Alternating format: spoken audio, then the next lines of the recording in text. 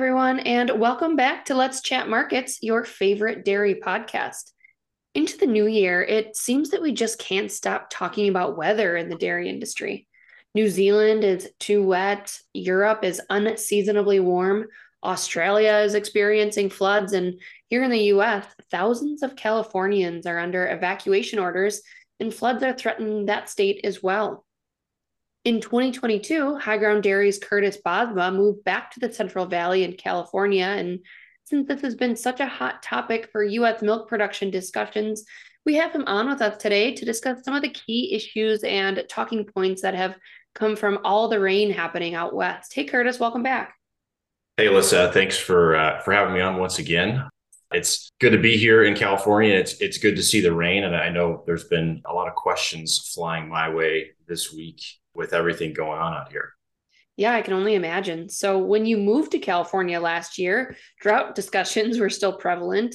The snowpack was improving, but we certainly weren't expecting this. How has all this rain been out there for you guys? Yeah, I like to think that I have some responsibility in being able to take some of the Midwestern weather and all the nice rains that consistently show up in the Midwest and brought them with me to California when I moved out here this past summer. I don't think it's quite that simple. California has a very unpredictable climate. But yeah, it's been kind of touch and go here for certain regions. Where I'm at in Visalia, it's really not too bad. It's as you go further south, it's typically drier, so there's really not as much of an issue. But for a lot of the dairies up in the North Valley, so Merced County, Stanislaus County, and especially around that Sacramento, San Francisco kind of Delta region right there, that's where you're seeing all the stuff that's popping up on national news with flooding and evacuations and all the issues that are kind of ensuing from that. So, for our listeners outside of California and perhaps in New Zealand or Europe, could you walk us through some of the dynamics of water in California? Absolutely. I mean, California's water situation is very complex, and there are definitely a lot of people out there that know much more about the topic than I do. But as a nerd that likes to read a lot of things about a lot of things, I have done a lot of my own kind of independent reading into everything that's going on out here in the state, and I've been fortunate enough to talk with a lot of people that are much smarter than me and know a lot more about this stuff. So yeah, I mean, California is an interesting one where essentially the state is chronically in a state of either too wet or too dry, and it is purely kind of random. Obviously, over the last couple of years, the term triple dip La Nina has been in the news a lot, which has brought drier conditions to the Western US and specifically California as well. When it does rain in California, we tend to get, an excess of rain here. And a lot of that rainwater ends up kind of swiftly moving towards the ocean and essentially kind of flushing out through the various rivers and deltas and things like that. And so if you look at kind of the history of water in California, there's always been sort of this human interaction with trying to find ways to store water and be able to make it more usable for residents within California. Probably one of the biggest, engineering marvels in the US is the California Water Project, which was developed over the 1950s and 60s, which essentially captures a large amount of water throughout most of the Sierra Nevada mountain range and up in the northern part of California as well, where there's some mountains up there as well.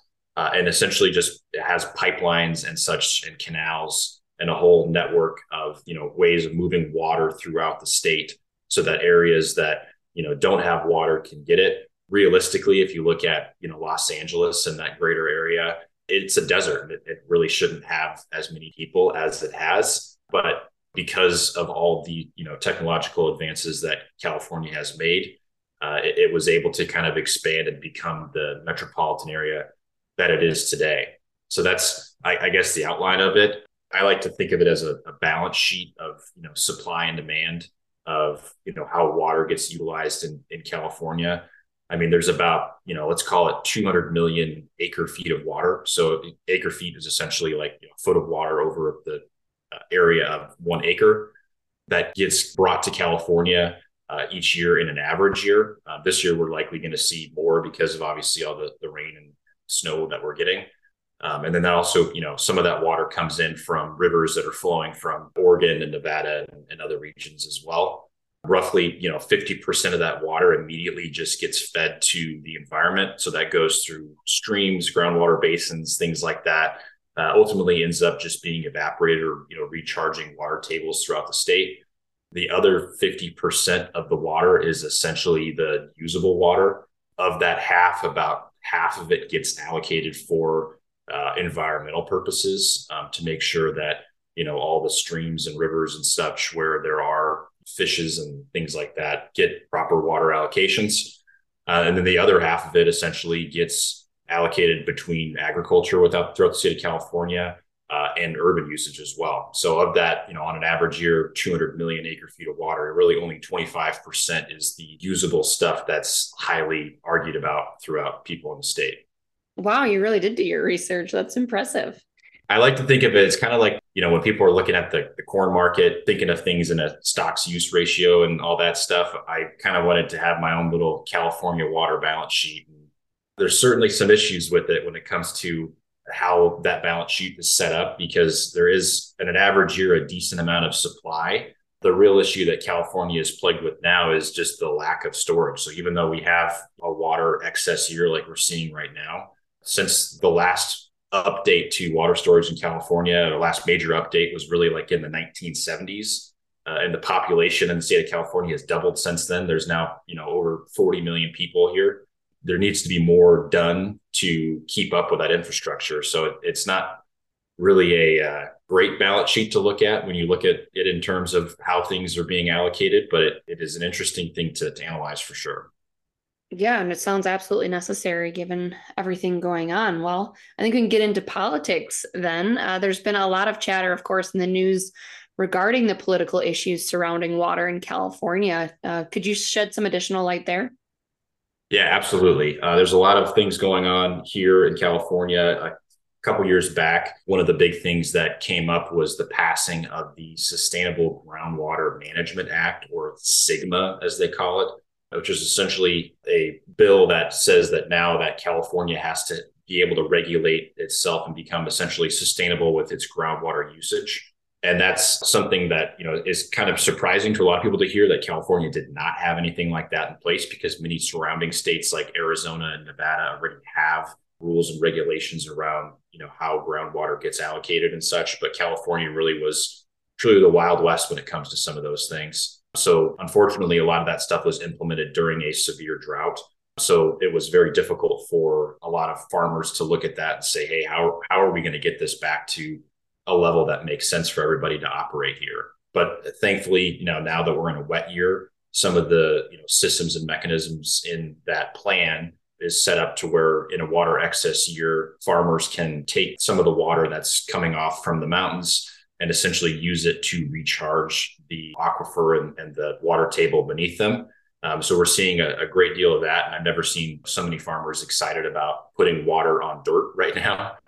When you talk to people in the Midwest versus California, it's very difficult to explain that level of excitement there. And then there has been, actually, it was this week, there was a new bill proposed from my congressman here in the Central Valley of California, Congressman David Valadao, called the Working to Advance Tangible and Effective Forms for California Act. So it sounds like a very long-winded bill name, but it is a beautiful acronym because it stands for WATER.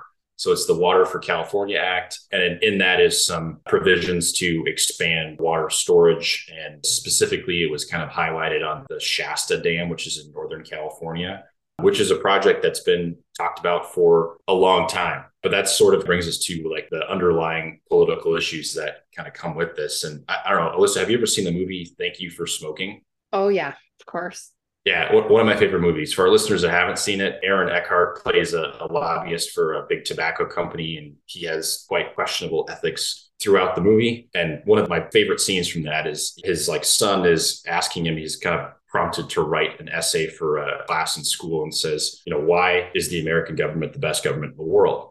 And Aaron Eckhart's character, which is the lobbyist for big tobacco, says, because of our endless appeals process. And he's like, that's the beauty of any argument, is you argue correctly, you're never wrong, because you can keep arguments kind of going forever. So that kind of seems to be the way that California is handling a lot of these water issues, where When we look at the balance sheet, there's obviously some imbalances between supply and demand. And over the last couple of decades here, a lot of the focus has been on just restricting demand and making different adjustments to how much water people can use and how all that stuff gets allocated. Whereas there's been very little done on the supply side to correct things there. I mean, the argument definitely has two sides of how we're going to correct the supply and demand imbalance. But I always say the funny thing is, I mean, both sides have lawyers with mortgages, and those lawyers are going to keep the lawsuits open as long as they can.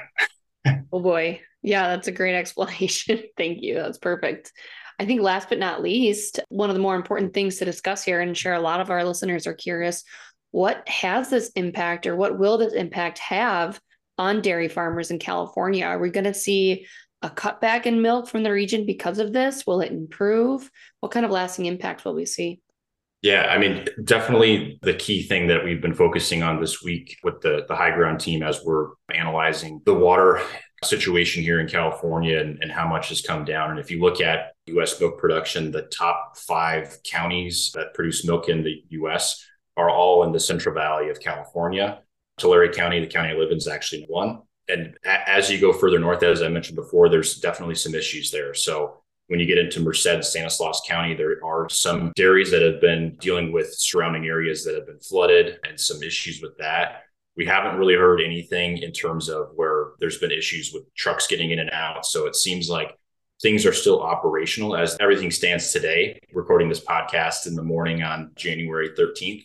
But also going to keep in mind that there's another storm on the way here and potentially more in the future. So if we continue to see rain, we're kind of on the brink now of where we could potentially see some issues. But for the most part, I'm talking with producers, everyone got their generators up and running and was able to deal with power outages and all the other things that have been going on.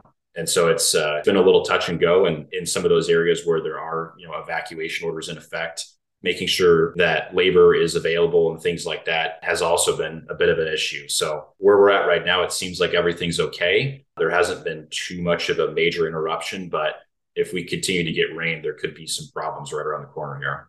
Very informative. Thank you so much for the conversation, Curtis. We are, of course, glad that you and your family are safe, as we know it's gotten kind of scary there in some parts of the state.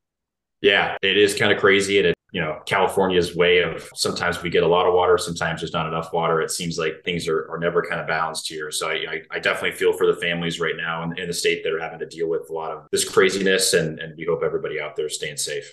Absolutely. Well, we hope you enjoyed this episode, and be sure to subscribe to our podcast so you don't miss a beat in the dairy markets.